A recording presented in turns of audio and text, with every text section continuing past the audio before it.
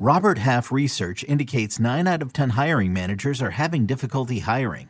If you have open roles, chances are you're feeling this too. That's why you need Robert Half. Our specialized recruiting professionals engage with our proprietary AI to connect businesses of all sizes with highly skilled talent in finance and accounting, technology, marketing and creative, legal, and administrative and customer support. At Robert Half, we know talent. Visit roberthalf.com today. eBay Motors is here for the ride. Remember when you first saw the potential? And then through some elbow grease, fresh installs, and a whole lot of love, you transformed 100,000 miles and a body full of rust into a drive that's all your own. Look to your left. Look to your right. It's official. No one's got a ride like this. There's nothing else that sounds like, feels like, or looks like the set of wheels in your garage. With over 122 million parts, you can make sure your number one ride or die stays running smoothly. So there's no limit to how far you can take it. Brake kits, turbochargers, engines, exhaust kits, roof racks, LED headlights, bumpers, whatever your baby needs, eBay Motors has it. And with eBay Guaranteed Fit, it's guaranteed to fit your ride the first time, every time, or your money back. Plus at these prices, well, you're burning rubber, not cash. Keep your ride or die alive at ebaymotors.com. Eligible items only. Exclusions apply.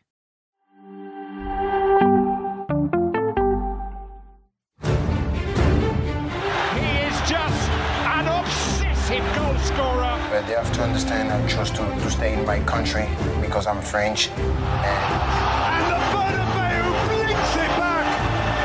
I haven't got a problem with soccer, to be fair. Football. Into the area to... Oh, what a start! What I can guarantee to you is that they want to keep everything secret.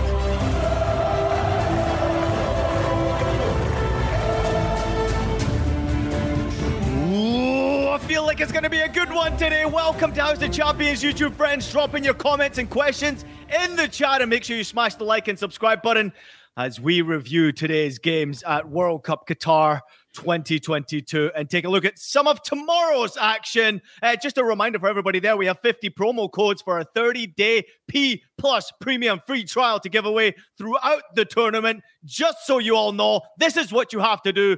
Like, subscribe, and drop in your Twitter handle in the chat, and we will give away as many as we possibly can. So click those likes. We'll give as many as away as we possibly can throughout the course of the tournament. My guys are here today. I've got Nigel Reo-Coker in the house. I've got Jonathan Johnson in the house. He's got a slight smile on his face. I've got Michael Lahoud in the house, and we just watched France get a fantastic victory against Australia, so there's no other place to start than my man, Jonathan Johnson. Take it away, JJ. What a great performance, mate.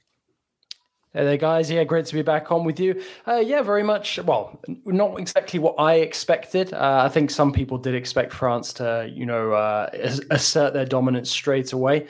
I wasn't surprised to see sort of the defensive fallibilities, from the very start.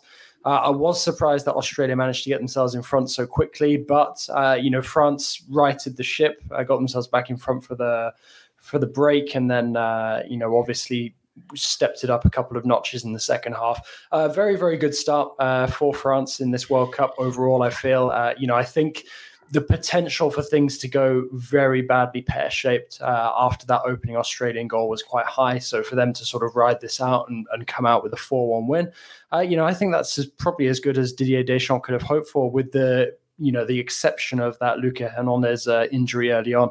Hope it's not too bad, but if it is a knee injury, that could be another player out of the roster for the remainder of the tournament. I thought Didier Deschamps got the wrong Hernandez brother in the lineup. Theo Hernandez is who he should have put in. And as you said, hopefully Luca Hernandez is okay and able to contribute something to the World Cup, or just contribute something with the remainder of the season, because that did not look like the best of falls when he went down. Theo Hernandez, this guy was made for this sort of game. When you have a team that sits deep like Australia and trying to hit on the counter, yes, he had a bit of a nervy moment with a bit of a giveaway when he came on, but the ball in for Rabiot, my word, what a ball. To pick up your head, to serve were you from a looking at central Nigel position. when you said Rabiot there, Michael? You were looking right into Nigel's eyes, weren't you? The twinkle in Nigel's eyes. Yes, but two players who were not thought of to be players within the mix. Maybe Rabiot, when this World Cup cycle started, given the wealth of talent that France has, for the likes of Adrien Rabiot, for the likes of Theo Hernandez to put their stamp on this game, it shows Didier Deschamps and France that they have players that they can call on the bench and within this group deeper than they may have thought going into this World Cup. NRC? Well, for me, I don't really have to add too much there. I think for me, when you look at that performance again, you see great character from the French. There was never any kind of denial in the talent that they do possess. I think for me, it's whether they could really work together. And I was very impressed. The camaraderie, the togetherness, and what people need to pay attention to is how happy the French players were for Giroud getting goals. And you could see the real togetherness. This is why Mbappe talks to the media at times saying he likes to play off a number one striker. You can see the bromance between himself and Giroud. There was a period late in the game where Mbappe really and truly could have taken on the fullback and probably got a shot on goal or scored a goal himself. But unselfishly, he tried to get Giroud his hat-trick. And you could see what it means to Giroud getting the goals and what it means together in this French team. There's a great togetherness, which I'm happy to see. And it goes to one more point I want to make, which I made the other day about when you do have Mbappe, that there is no defense in this World Cup that's safe. And we saw examples of what Mbappe is capable of in one-on-one situations. You leave Mbappe one-on-one with any defender in the world, you're asking for trouble, regardless how good they are. He is one player that has to be double teamed. Great French performance. I think they were fantastic. And I think that if they stick together like they've shown, even with the injuries and whatever it is, I think next man up syndrome in France, I think they can really do something special. So we are reviewing France versus Australia. France winning by 4-1. Rabiot on the score sheet. Olivier Giroud also on the score sheet a couple of times. Kylian Mbappe got his goal. A couple of useless stats for you. Adrien Rabiot is the first France player to both score and an assist a goal on his World Cup debut since Christophe Dugarry against South Africa back in June 1998. JJ already knew that one. Olivier Giroud is France's oldest goal scorer in a World Cup at 36 years and 53 days, surpassing Zinedine Zidane in 2006, who was 34 years old and 16 days. And as we mentioned, JJ, I want you just to touch upon the fact that the goal scoring for Olivier Giroud, now tying Thierry Henry on 51 goals here. This is a tremendous achievement for any individual player who's not necessarily, in my opinion, spoken about enough when it comes to his quality for what he produces with the French national team. I recognize that the lack of goals when they did win the competition, but this time around, he could be the real difference maker with no Benzema, to France actually going all the way and freaking winning this whole thing. Yeah, absolutely. I mean, I think as well with Kylian Mbappe, even before the World Cup, he was talking up how happy he is in this kind of setup, where he gets to play alongside somebody of Giroud's profile, somebody who can do the kind of physical work that, isn't really part of Mbappe's game, and it enables him to focus on what he's best at, utilizing that steering pace and that brilliant technique. And when it works, it's a beautiful sight to behold. And, we were treated to some of that against Australia here. Fingers crossed they can keep it going. I think it'll be a big, monkey off of Giroud's back very early on in this tournament to have gotten those 2 goals, because, he's had to deal with that for a long, long time, sort of being the guy who played every game in their World Cup success in 2018 and didn't find the back of the net. So to have 2 goals already in this tournament, that'll be a big boost for him. And also, something that is so important as well about Giroud's game is, yes, he is perennially underrated. He does still get a lot of goals, but he's just so selfless. And I think that his ability to look to play in others, will definitely come to the fore for France. And this is a really, really good start, not just for Giroud, Mbappe, but for the French in terms of a whole in the group. Because you look suddenly at the results from today, Denmark drawing with Tunisia.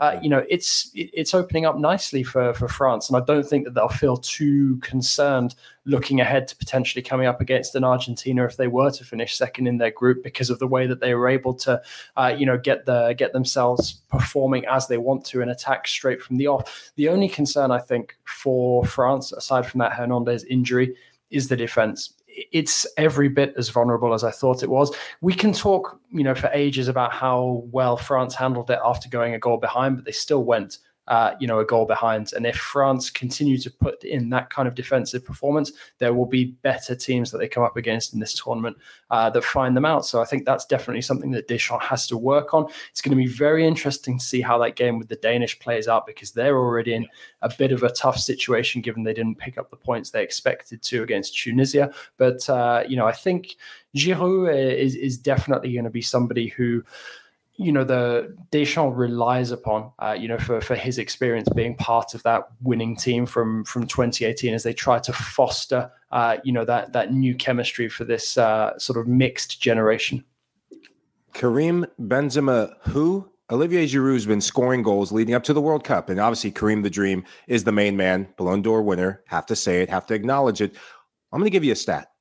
What he didn't do in goals, he did an assist, 2 of them. Both assists to a one, Kylian Mbappe in 2018. Kylian Mbappe looks more at home with Olivier Giroud on the field because Kylian Mbappe is not an out-and-out striker. He wants to play on the left-hand side, and you saw a bit of the magic that can happen when he and Giroud link up. Also, Antoine Griezmann looking nothing like he's looked for Atleti, so keep an eye on those 3 during the World Cup. Yeah, certainly the only sour point from that one was the injury to Lucas Hernandez, which is a bit of a disappointment. There are some great comments coming in. Thank you so much to everybody who's joining in the conversation. Luigi, Alele Blue, Natalie jumping in the conversation. France going to cruise in Group D. People talking up the Danes like they're Brazil. I agree with you, Natalie. Too many people talking shit about the Danes. I'm not buying into any of it there. Let's talk about the Danes, Nigel Reo-Coker, because they did draw 0-0 against Tunisia. I thought it was a good game, entertaining game, bit of a tricky game to actually master if you were the Danish team, because Tunisia I thought were pretty dangerous going forward, and Denmark, they had a lot of possession, maybe could have got the goal at the end of the game to win it, but this one in my opinion was probably a fair draw. What was your thoughts overall? I thought it was a fair draw. I think Tunisia really turned up. I'm not really going to speak too much about the Danes because we already did back Danes to be some real dark horses. They did show a good team performances. We always did say that lack of a real clinical goal scorer, someone that's going to put the ball into the back of the net, is what the Danes are missing. They're just missing that striker, that difference maker. But Tunisia, for me, impressed me. I think they turned up. They're a team in the group that could really be the team that upsets this group and affects how this group ends. And they showed that performance today. It was a real good game of football. I think both teams are going to really believe that anything can happen. And it's what we want from the World Cup. That's the thing. It's what we want. We can all have our predictions. We can all have our opinions in teams that we believe is going to go far. But this is what makes the World Cup. This is the magic of the World Cup. This is why we love it. Results don't go the way that we expect. And it's also the fact of loving that underdog, that fight, that tenacity, and these players representing their countries, bringing a bit of their nationality onto the football pitch. I think that plays a part. And as we progress later on in the conversation, we can talk about other nations and what we've seen today and how that correlates. I liken this result as massive, not in the same win category, but almost felt like a win for Tunisia, is what Saudi Arabia did today with Argentina. The fact that Arab countries are able to get positive results in the opening group stages, in the opening games of the World Cup, is a massive sell for the Arab region in soccer today. I thought Tunisia, they did what they usually do in African continental football. They're so stubborn to break down, one of the most difficult teams to break down. And when they absorb pressure, they force you to put more numbers forward, put both outside backs up, and then it creates gaps on the counter. That 1v1 opportunity they had, they should have scored. Kasper Schmeichel with a brilliant save. That could have been the difference for them. We'd have a different talking point and headline in the papers, but quality result for Tunisia. Their 2 defensive midfielders thought they were a class. Skiri and Ludani, who plays in Hungary and the Bundesliga respectively, the ability to cover ground, their ability to get stuck in. Christian Eriksen, he had to move deeper and deeper to get the ball as the game went on. And that was a sign of frustration. And it was a massive win for Tunisia in keeping the playmaker for Denmark quiet on the day. I think strategically as well, it comes at a really good time for Tunisia to keep things tight in that opening game. They're now going to go into, let's be honest, a winnable game against Australia. I don't think Australia maybe deserved to lose 4-1 in the way that they did.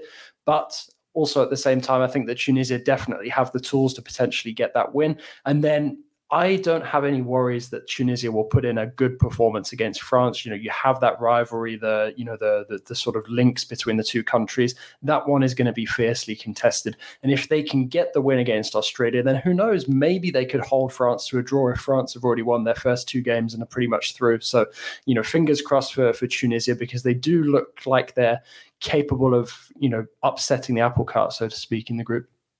Oh, we got a few conversations coming in here. Natalie saying Denmark will make the last 16, maybe the quarters, but let's be real. They're not going further than that. Matt just jumped in. He says France first, then it's a fight for second place. And apparently we've got Tunisia's number 1 fan in the house here, V1P3R37. Australia will get 3 points against Tunisia. You still believe that one? Also following up with another idiotic comment saying, I love seeing everyone's reaction after disrespecting the underrated Tunisia. Now they are saying Denmark is weak. That Denmark that won against France twice not too long ago. Just thanks very much for jumping in the conversation. I love to hear it. Like, you predicted that Tunisia was going to get that draw. Yeah, prove it to me. But thank you so much for the comment as well. Please make sure you like and subscribe and tell your family and friends about our show. Let's move on. This has been obviously a terrific day today, but it's not necessarily just the World Cup news that's been going on. We've got to turn into the breaking news that took place just recently. Cristiano Ronaldo departing Manchester United by mutual consent. Also hearing that the Glazers are reportedly looking to sell the club. This is absolutely madness. JJ, I'm going to come to you first here, because Michael Hood, I know he's a United fan here and he's desperate to get in this conversation, but I want to save him for last. So, JJ, just out of curiosity, why now are they making this move? Is it the right move by Manchester United? I'm talking about CR7, obviously, and what do you think could be next for him? I mean, we know in our group that Nigel is normally the smoke a cigar, drink a bit of cognac kind of guy. That's definitely going to be reserved for Mike Lahoud later on, after everything that's gone on these past few hours. I'm surprised and I'm not surprised. Surprised maybe about the timing. But then again, I was surprised about the timing of Cristiano Ronaldo's outburst. I don't really think that United had to take into account that he's going into a big World Cup game in the next couple of days. I think it's been long overdue. We knew that Ronaldo should have moved on in the previous transfer window. I think it's the best thing for the club. I think it's the best thing for the new regime under Erik ten Hag. And to be honest, I don't think it's the worst thing for Ronaldo, because if he wants to make the most of the last couple of years he has in the game, he's got to go somewhere else. So, you know, it's probably the best for all parties, that they move on now. The biggest surprise, I think, was the news about, you know, Manchester United potentially being on the market for real. You know, we discussed this about a month ago or so. So to know that they really are now exploring the possibility of a sale, you know, suddenly I think things might start to feel a bit more positive around Old Trafford. And I'll let Mike Lahoud weigh in, because I know that he's been absolutely rubbing his hands with glee about getting his teeth sunk into this chat. Not before NRC touches on, because I'm about to go ham on CR7. Nige? No, for me, I think that the timing is perfect. I think it was planned meticulously well by Cristiano Ronaldo. World Cup coming up, does it just before the week of the World Cup starting, gets everyone talking. Going to start and play for Portugal, I'm sure. Show what he can do still to try and force a move. But he did it on purpose. What he did well was also putting a magnifying glass on the Glazer family, because they've already had issues with the fans in their belief on how they're running the club, the direction they're trying to take the club in, and basically them not really being football people and not caring about the club, and it's all about money. So he's got a lot of Man United fans on his side in that sense, and it's put the spotlight back on the Glazers, and they had no option, but he had to go. The other thing I would just like to add, finally, I'm not surprised that this club is going up to sell. We've seen something very similar with Liverpool. I can only speak on my experiences of playing at a club with American owners and obviously living in America, JJ. So I can understand the dynamic. American owners are business people. They're in it to make money. Most of American sports and ownership is done in a way where American owners, regardless of their team doing well or doing bad, are guaranteed to make money. Football is the one unique sport where you're not guaranteed. If you're not making Champions League, you're going to be losing money. And if you're not competing when you are Manchester United against the likes of Liverpool, Manchester City, and all these clubs, which consist on reinvestment year in, year out, it gets to a point when you're such a business person that you're not used to that kind of dynamic of the business world. You just want to own a business, make money, charge fans whatever you want, and guaranteed to see a profit. That's not how football works. That's not how it's worked out at Manchester United. I'm not surprised with the Liverpool owners considering selling a chunk of the club or fully selling the club, as those rumors have come out as well, because they don't want to compete to continue to reinvest money. That's not how they make money now, Nigel, right? It's too much money. Now. And that's not how they make money in the American ownership thing. But my thing is, you can make money, you can do it that way, still and be successful if you hire the right people. Manchester United hired a bunch of Wall Street execs who know nothing about football. They hemorrhaged money in a lot of the signings that they did. They had no idea about football. They find themselves in this space. So for me, my final point to anyone listening, I think this could be the death of the Super League because they couldn't do what they wanted. The Super League, for me, looks like it could be dead and buried now, and football fans will be happy. So what happened when Liverpool were taken over by, just the point about American owners, Liverpool were taken over by American owners, right? And what happened? Trophy cabinet was empty or full? Oh, don't ever say that to Liverpool fans, Michael. I think was the trophy cabinet. They haven't won the league title in a while, no, but they've won Champions League, they've won FA Cups, they've won things. They just haven't because won they were a club that needed an injection of the right type of talking money. about since he's been born. But Michael, I have no problem in admitting that. Well, obviously the trophy cabinet, but did they add to the trophy cabinet or did they not? I have no problem in that. They did invest well and it worked. But the problem with football is you need to continue to reinvest. And right now, they don't seem like they want to continue to reinvest because of what's going on. I'm sure if they're talking to Jurgen Klopp will be telling to them, right, we need X amount of millions to buy these players because we're Liverpool. We're going for a player, the price gets inflated. That's how football works, unless you have a real long-term plan and strategy. They don't want to do that. They want to take their profits and keep it in their pockets. That's the reality. I'm not saying they were wrong. They were great. But the reality of it is, for longevity, you need to continue to invest. Yeah. Well, I just wanted to give one example of American ownership that did do well in the Premier League. And they might be the only example for a while, because I do agree with you when it comes to the Glazers. It's time to go. It's time for them. It's been time for them to go. C'est la vie. Before I get to the Glazers, though, I've been waiting for this moment. I've been waiting for this moment. Ding dong, the witch is dead. Get out of the club, and it's happening. CR7, the moment that all the crybaby stuff, the moment that you leave the field during a match, the moment that you do stuff in preseason, it's brewing the kettle for it to just explode. And it finally has. I said it before a couple weeks ago. When I saw that video with Piers Morgan, when he just went off about how he's the victim, the clock was ticking and he's out of the club. And this is a big win for Manchester United. This is a big win for that locker room, who they have the players who can get something out of the season. And now that Cristiano Ronaldo, who has been a dark cloud in that locker room, is gone, it's going to be just airlifted in the room. Hey, Mike, I got to ask you real quickly, being a Manchester United fan, the way Ten Hag has handled the situation, and to me, it seems a bit very well done. I mean, he is admirable the way he's handled the whole situation. He's kept himself composed, and he's the winner here, right? Absolutely. When Erik Ten Hag took the job, the biggest person he was going to have to battle is Cristiano Ronaldo. All the other players that he got rid of, Paul Pogba's, and well, we're not going to touch that subject, but Paul Pogba, Jesse Lingard, I know Nides has a wry smile, but you had players who were dead weight to the club, who didn't want to be there or were becoming problems because of what the media was speculating, because of what was happening behind the scenes. But the one person who was always going to be the biggest tackle for him to address was Cristiano Ronaldo. And the way he did it, to say, hey, this is my team, this is my club, you are still part of it, it was going to be cunning, and he outsmarted him at the end of the day. Ronaldo, saying that, though, Ronaldo does know what he's doing. Having this come out at the World Cup, having it come right before he's playing, all the eyes are going to be on him. And with clubs watching at the world's biggest stage, he will have to perform. He's a guy that wants the attention on him. He will be highly motivated with Lionel Messi and Argentina suffering their loss today. But that could backfire against he in Portugal, where he will make it all about him because his career depends on this World Cup. 501 million Instagram followers. Apparently 6% of the entire world is following Cristiano Ronaldo on Instagram. I don't believe that. Maybe there's a few bots in Twitter there. Eli said it himself, mate. Couple of questions. I'm going to move on to a few quick questions here. I want to get your opinion here, Nigel, real quickly before we move on here.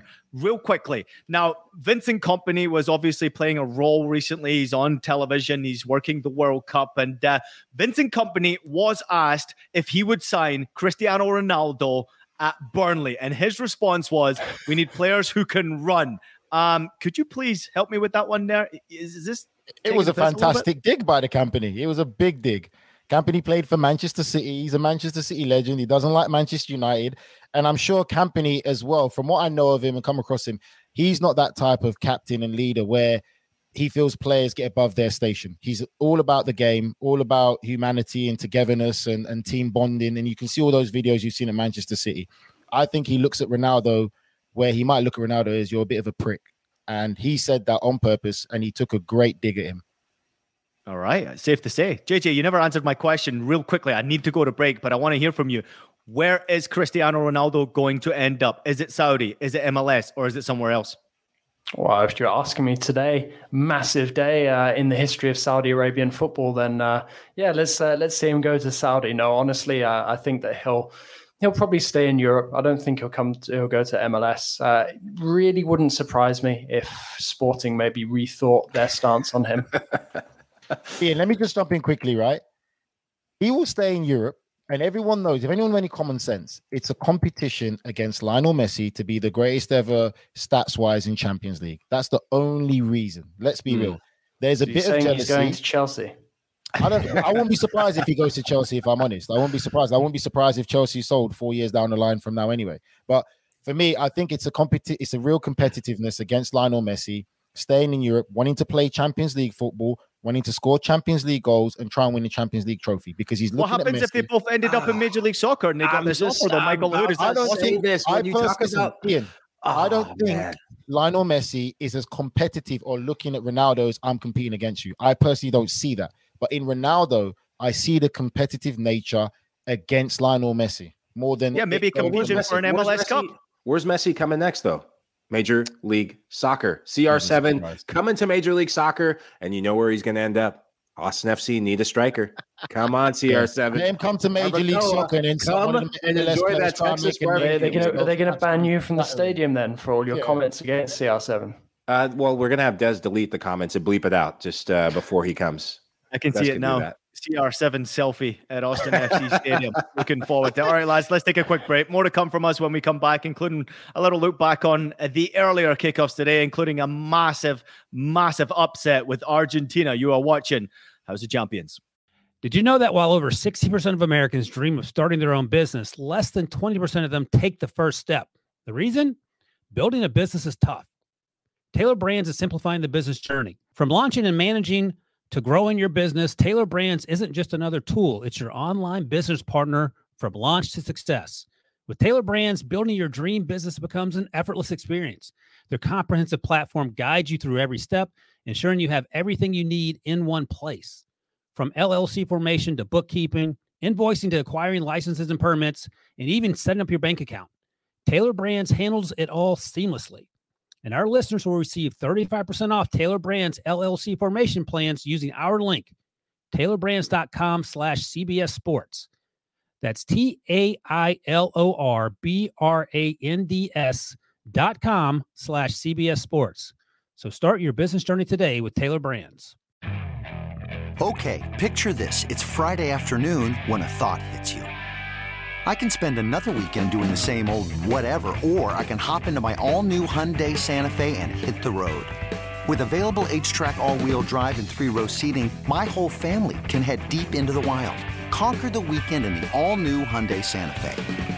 Visit HyundaiUSA.com or call 562-314-4603 for more details. Hyundai, there's joy in every journey. If you are listening on CBSSports.com, we want to let you know that you can subscribe to our YouTube channel or our podcast by simply searching House of Champions. We're available on all podcast platforms and will deliver world-class soccer coverage during the World Cup and also beyond. Go find us because I know you are enjoying what you're listening to or watching right now. So find us. House of Champions is your new house. Let's get into it. Group C early on. It was a shocker if you woke up in the eastern or the western coast in the United States of America. I woke up pretty early to watch Argentina lose to Saudi Arabia. I want to get your reactions. Let's go around the house here. Nigel Reo-Coker, I haven't heard from you yet about this game. This was an absolute banger of a result. We got to give a lot of credit to the way Saudi performed. Tactically well organized. We can always talk about their passion, their commitment, their pace, but they had a lot of class, ability, and with their finishing. The goals were of next level. Overall thoughts?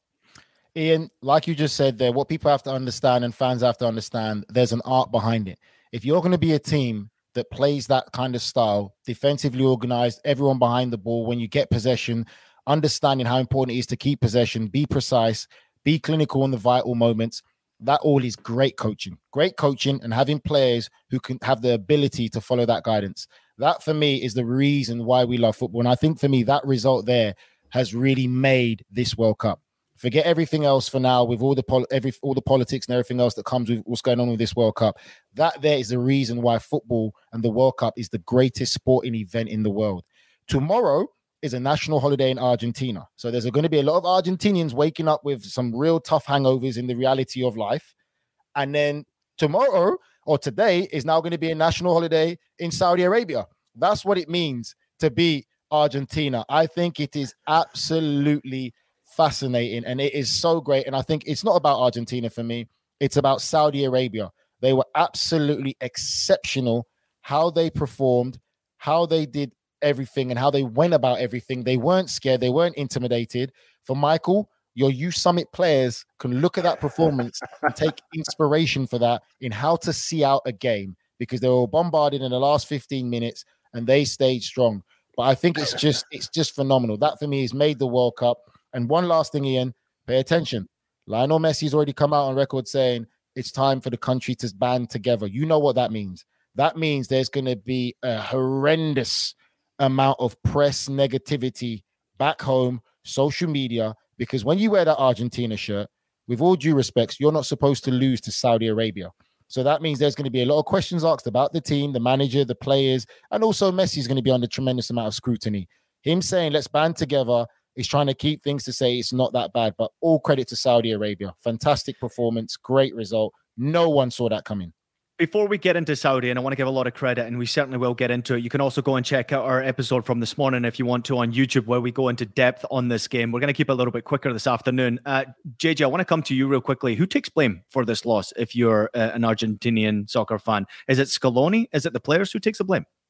I mean, I think in many ways it's one of those games where it's probably okay to lose if the reaction in the next couple of games is really strong. I think that, Argentina can make an argument that they were a bit unlucky at times, certainly in the first half. But also at the same time, you can't, it just seemed like Argentina were looking at what was going on, realizing what was happening, where they were getting caught, but there wasn't any sort of real reaction or sort of thinking of a way to get around it. I mean, sure, it's a once in a lifetime result and performance for some of these Saudi players. Hervé Renard to get his team to perform like that, absolutely perfect to a T in that second half.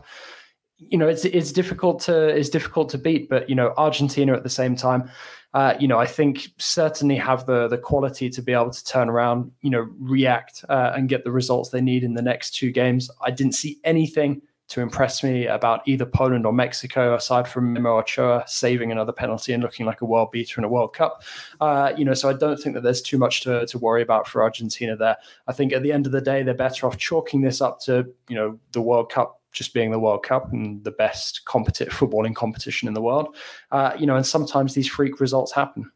Yeah, I think it's a tale of two halves. In the first half, it was one-way traffic. Argentina, very unfortunate, botched by VAR, and VAR did get it correctly. The minutia of detail it takes to get those calls, though, you have technology intervening again 3 times. Argentina pushing for that second goal. I think if they get that second goal, this game is done and dusted. But full credit to Saudi Arabia and how they came out in the second half. It almost seemed like Argentina was waiting for Saudi Arabia to keel over. And Saudi Arabia, they were opportunistic. One ball, Lionel Messi, the GOAT, so-called GOAT, turnover in midfield, and then that ball. I'm going after everyone today. I'm so happy CR7 is out of United, so I'm going after everyone. Turnover by Messi, ball gets played.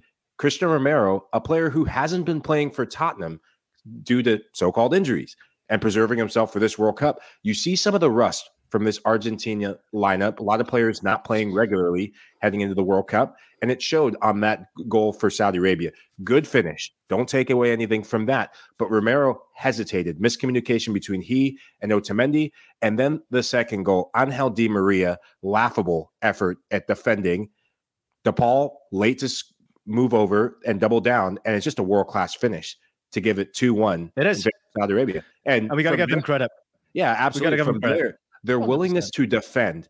It was amazing seeing the team commitment. Argentina breaking in the second half. A little bit of luck. Alois getting an amazing save. The ball pinballed. I think it went off of Tagliafico late on with a deflection. That could have been a goal.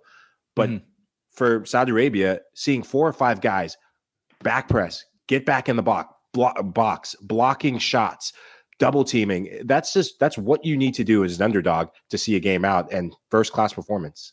Listen, outstanding performance. We give credit to the goal scorers as well. 48 minutes on the clock. Saleh Al-Shairi scored with the first shot on goal for Saudi, and they put it in the back of the net. Second one, only 5 minutes later, Salim Al-Dawsari's 18th goal for Saudi. Saudi Arabia, the first team in 24 games to score multiple goals against Argentina in a match. Quite incredible performance, but probably the best looking man out there was Hervé Renard. We are going to move on in 30 seconds, but JJ, just give us your quick opinion on Renard and how well he has got this team playing.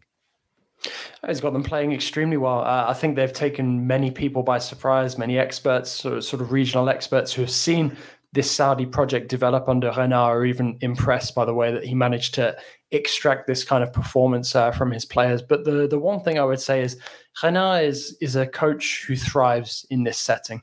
He's not a particularly good coach at club level. That's no disrespect to him. I think he's done really well to sort of find his niche and carve that out for him. You know, he's been very successful in the Africa Cup of Nations, had that fantastic fairy tale run with Zambia, also won the title with Ivory Coast. I think he's the only coach, or at the time was the only coach, to have won the Africa Cup of Nations with 2 different countries. And I think he is somebody whose stock rises, in these kind of international tournaments when he obtains these kind of results, because he's somebody who manages to thrive with the underdog. And I think this is, fantastic recognition for him. And it's, also fantastic recognition for Saudi Arabian football as well, to pull off this kind of result, especially in the first Arab World Cup. That's just a huge, huge boon. And, he is quite a journeyman figure, Hervé Renard, but he's also quite iconic with his shirt. He's known sort of in France for being kind of like an outsider, and I think that this could be sort of, his masterpiece result. Yeah, terrific result. He looked fantastic as well with his Louis Vuitton running shoes on the sidelines. Really outstanding performance from his side. And I don't think he'll be shy in a few pennies after that type of victory as well. Nigel Reo-Coker, I've got to move on real quickly, but before I get to Mexico and Poland, just asking you, is this certainly one of the top 5 World Cup upsets of all time? I would have to say so, yeah. I think for me, it's probably, I'll put it up there as probably the biggest one, just because of the team that Argentina have. It's hard for people to deny that. Yes, we've got Lionel Messi. Someone that people talks about, is he the greatest of all time? He's not surrounded by nobodies. This is the most talented Argentina team collectively have had in a very long time. So I think for me, that is probably the biggest shock in World Cup history, in my opinion. Well, we're certainly not going to worry much about what's happening elsewhere in the group, because it was a pretty miserable game between Mexico and Poland. Memo Ochoa stepped up big time and made a penalty save against Lewandowski, 58 minutes on the clock. Memo Ochoa has now made his first penalty kick save at a World Cup at his 3rd attempt. Michael Lahoud, I'm coming to you first. I have criticized Mexico heavily when it comes to the World Cup and their qualification process, but they performed pretty well today against Poland too. I thought we're not the best today. Lewandowski certainly nowhere near his top level. Yeah, Lewandowski was missing in action for much of the game, other than the PK shout, which I didn't think it was a PK. I thought that was a very soft call. And Poetic Justice said it in the group chat, said it online, and I'll say it here. Poetic Justice that Memo Ochoa, who seems to put on his Superman cape and show up at the World Cup, his 4th PK save for the Mexican national team during his career. He's a guy that's built for this stage. For Mexico, Chucky Lozano. That's hilarious. Oh my God. That's brilliant. For Mexico, Chucky Lozano. he looked the most dangerous player on the field and probably for them, just missing that strike partner. Raul Jimenez coming in late in the game, and you saw a bit more explosiveness. You saw a bit more directness from them, but didn't have enough of the goal dust that was needed in attack to get a goal and get the 3 points. I got to ask you this, JJ, real quickly. A draw doesn't really help either of these sides, does it? No, not at all. I think it was a huge opportunity missed for either one of those sides. I mean, especially Poland with the penalty. I just can't shake the feeling that Poland, they're just always one of those teams that's going to flatter to deceive at international level. They have the quality, certainly, to get out of the group in second place at least. But, to miss a major opportunity like that is a huge... is a huge setback. I mean, we've talked about Mexico's difficulties. I know I was viewed as crazy by suggesting that they could come second in the group, but Poland to pass up that kind of opportunity, hugely disappointing. El loco. I think for me, Ian and guys, Mexico for me surprised me. They really did. I didn't expect that performance from Mexico, but when you look at that performance for me, I think it really does epitomize more so culturally what Mexico as a nation is about and the people are about. I've been around a lot of Mexican friends and been to Mexico myself, and I think that performance there, the grit, the desire, drinking tequila in dive bars, that kind of thing. The grit, the desire, the determination, and you also look at the fighters that Mexico produce in boxers. I saw that in the performance. I think all they are missing is that goal scorer. I think a fit and firing Jimenez is the difference maker for that team. But I was very, very pleasantly surprised. They were superly well supported, by the way, in that game. It felt like a home game for Mexico, in my opinion. And Poland were a bit disappointing. I think for me, yes, it's a soft penalty, Michael. I agree with you. But at the end of the day, Ian's lover boy, bromance, Lewandowski just couldn't get the job done. And let's be real, it's a good save, but it's a poor penalty. A poor penalty by a top-class striker. Maybe he should have been watching Gareth Bale's finish against the U Summit suburb boys yesterday. Who are the U Summit? I don't. They're not in the World Cup. I do know that. It's USMNT. I know you're talking about. I just have to give you some crap. I'm not surprised. I wish I could have been there to see Mike with his Uncle Sam outfit, rain on the barbecue, sulking. I'll just keep it tight there. I'll leave it from there. Oh, Ian's blocked himself, ladies and gentlemen. I don't know why. He's paused himself. No, I'll put it back on. Put it back on. I just froze it because my dog was barking here and I was about to run out the door and just shut him up there. But for a minute here, I wanted to get that answer from you because I've got to see. I mean, you are a CONCACAF expert when it comes to this. Were you surprised by the performance? Because I certainly was surprised by this performance completely. I mean, I just did not see Mexico pinging the ball around the way they were. They looked full of confidence, man. And Ochoa, to put that type of performance out at his age, he's 37. It's unbelievable. I'm not surprised by this Mexico performance. I picked him second in the group to go through. This is a Mexico team that no matter how, we've seen them play like crap before in CONCACAF and get through the group. This is a team that lives for the World Cup. They love being the naysayers. They love being the team that unites itself. Whatever happens in the press, whatever happens through qualifying, all that goes out the window. I think it's because these players are isolated from their home country. They become isolated from their press and taken away. And it makes a world of difference when all you have to focus on is getting the job done. And it was nearly moments from them. And they'll be kicking themselves, as you said, JJ, that they didn't get the 3 points. Yes, Lewandowski missed, and that was a golden opportunity for Poland, but Mexico created the more dangerous chances throughout the 90 minutes.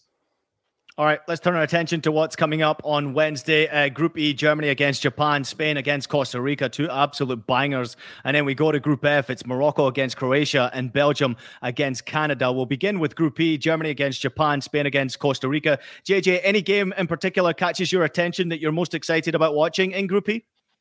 I think it's got to be Germany against Japan. I think that certainly has the makings of being quite a tight game. I'd fancy Germany just about in it, but Japan could be, could put in one of those unexpected, performances which you've seen from them in recent editions. They had that fantastic game against Belgium last time out in 2018. But then again, if we're going with the logic of the World Cup so far, it probably means that Costa Rica will be the ones who spring the surprise result against Spain, and Germany, Japan is a blowout. Nigel, I think I have to agree with JJ. I think that's the game that I was looking more so than anything else. Germany, Japan. I think it's a really great matchup. Japan are a team that's always underrated. You always expect them to do well. They produce great technical players. They always have one or two superstars, phenomenal athletes. I think with what we saw today, there's going to be tremendous inspiration in that Japan dressing room where they're probably going to believe they can spring an upset. I think that result today really has changed the dynamic and belief in many dressing rooms at this World Cup. Yep. Yeah, I really like this Japanese team. I actually think that they can spring not just an upset, but also get out of this group, given that the Spanish national team does not have a proven goal scorer. Yes, Alvaro Morata is playing for Atletico Madrid, but he is not a consistent goal scorer. Maybe not proven, consistent goal scorer. At the World Cup, you do need that to thrive, and Spain does not have that. Well, there you go. All right, let's move on from it there. Of course, we got other games to look forward to as well in Group F. It has Morocco against Croatia, which is a difficult game for Croatia, who obviously did very well in 2018. And then Belgium against Canada. Great to see Canada in the big competition. Really excited to see what they can put up against this Belgium side. Nigel Reo-Coker, where are you going with on these two games? Because, I mean, realistically, they're both very good games. It's an early kickoff for Morocco against Croatia. And then the last kickoff of the day is, of course, Canada against Belgium. Anyone that catches your attention that you expect, maybe a surprise we can maybe see in? I'm going with Canada versus Belgium. I think that one has more potential of a surprise. I really do. I think for me, for Canada to do well, they need to come in with the same energy, same attitude, same belief they've shown in qualifying. They don't need to come in and change anything. They don't need to come in now and try and overthink things, try and overcomplicate formation, system, and try and be smarter than they need to. They qualified very convincingly by being the Canada that they are. Explosive, well-organized, defensively sound, some great players who can be the difference maker. Alphonso Davies, for me, is the best player in the CONCACAF region. That kid there plays fantastically well for Bayern Munich. And what I like about him is he's an outliner. And an outliner for me is when you look at the likes of Jude Bellingham, Musiala at Bayern Munich, players and young players who have that ability where you can look at them to say that they can play in the old school generation. No fear, great desire, great belief, and also not worried about having the burden of I'm the main man of Canada and still going out there and performing. And the reason why I say that, I saw that young kid play at Stamford Bridge against Chelsea in the Champions League. Oh, you were at that game? Chelsea fans gave him an ovation because he was absolutely sensational. That was the game when he ran down the left-hand side, right, and put the cross in. Yeah, he was fantastic in that game. Fantastic. But the question I would have, Nigel, about him is his hamstring okay? That would be the big question here. Michael, real quickly on Canada, they're carrying the weight from a whole nation here because everyone in Canada will switch their TV on to watch Canada perform. They're so serious about sports there. Will they feel that pressure? It seems to me like they're just going to go and have some fun, but they mean business.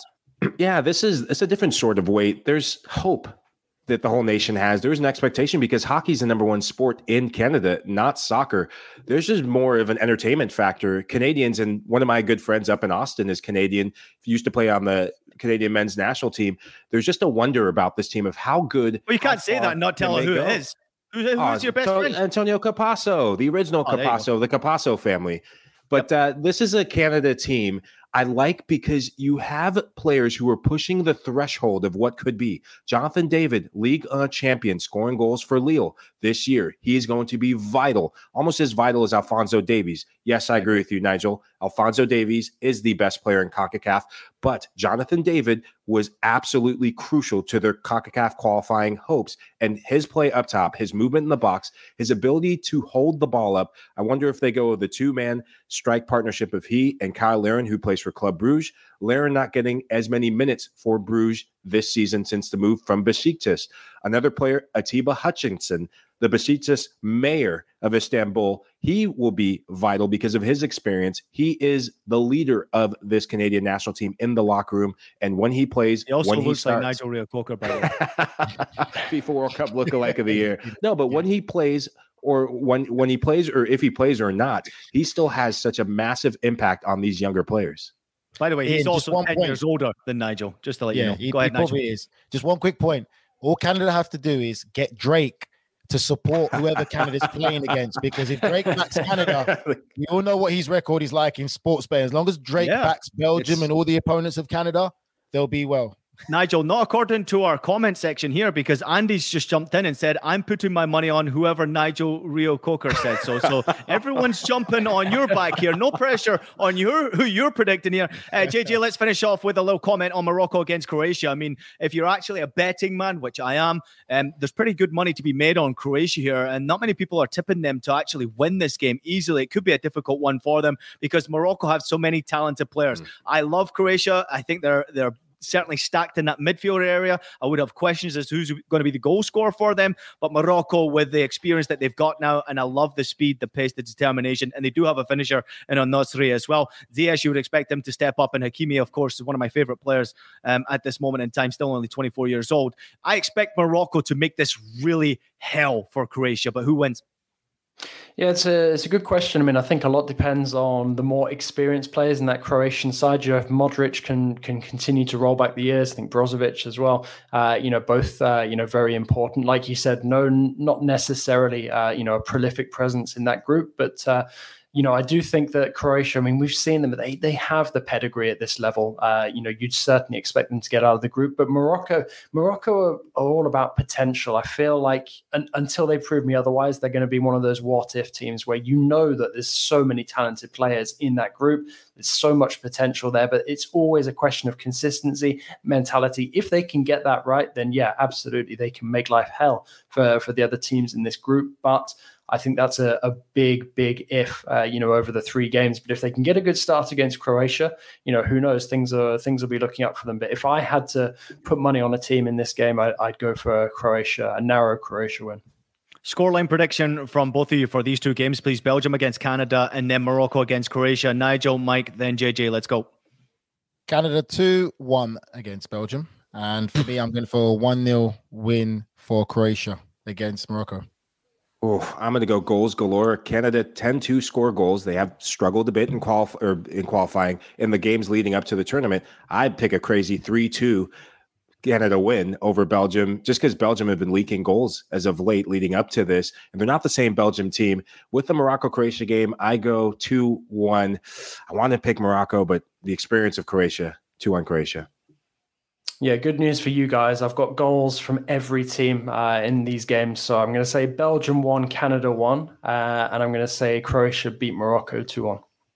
I think Belgium are going to beat Canada badly, unfortunately. I just feel like Belgium are going to turn up. So I'm going for a 3-0 prediction here. Don't hate me for that one. And I'm going for Croatia to win this game tightly. Maybe a 2-1 score line for Croatia. We've got a few predictions here. Vic says, Nigel, Canada to win 2-1 with a straight face. Wow, can't believe it. Belgium 1-1. Says Vic. Vic, go for Ian there, sitting there with his French shirt on. And it's an old French shirt as well. When he pulls out his American or German passport. Don't come for me, Vic. Now, Joe, would you shut up because it's Bon Wee time for JJ, okay? So we got to get out here. Thanks to everybody out there who's been tuning into our shows throughout the course of the World Cup. House of Champions is your place to go to as soon as kickoff finishes, in the morning kickoffs and also in the afternoon kickoffs as well. We will be back tomorrow at 10 a.m. Eastern. You can also see us again at 4 p.m. Eastern as well. So make sure you jump in the conversation and the chat. We appreciate you all so much for jumping in the chat so far. It's been awesome to see everyone getting their conversation going, letting us know their thoughts, showing us your passions. We appreciate it because it jumps and makes our day when you also help the show continue to maintain that energy as well. So thanks to everybody out there. Also, a big thank you to everyone who's listening on the podcast platform. Please take a minute to leave us a rating and a review on your favorite podcast platform. We're available on Apple Podcasts, Spotify, Stitcher, and anywhere else you listen to your podcast. Also available as video. So subscribe to us on YouTube. We're back at it again at 10 a.m. Eastern tomorrow. We'll see you all then. Thank you so much for supporting us and continue to do so. Like, share, subscribe. Ciao.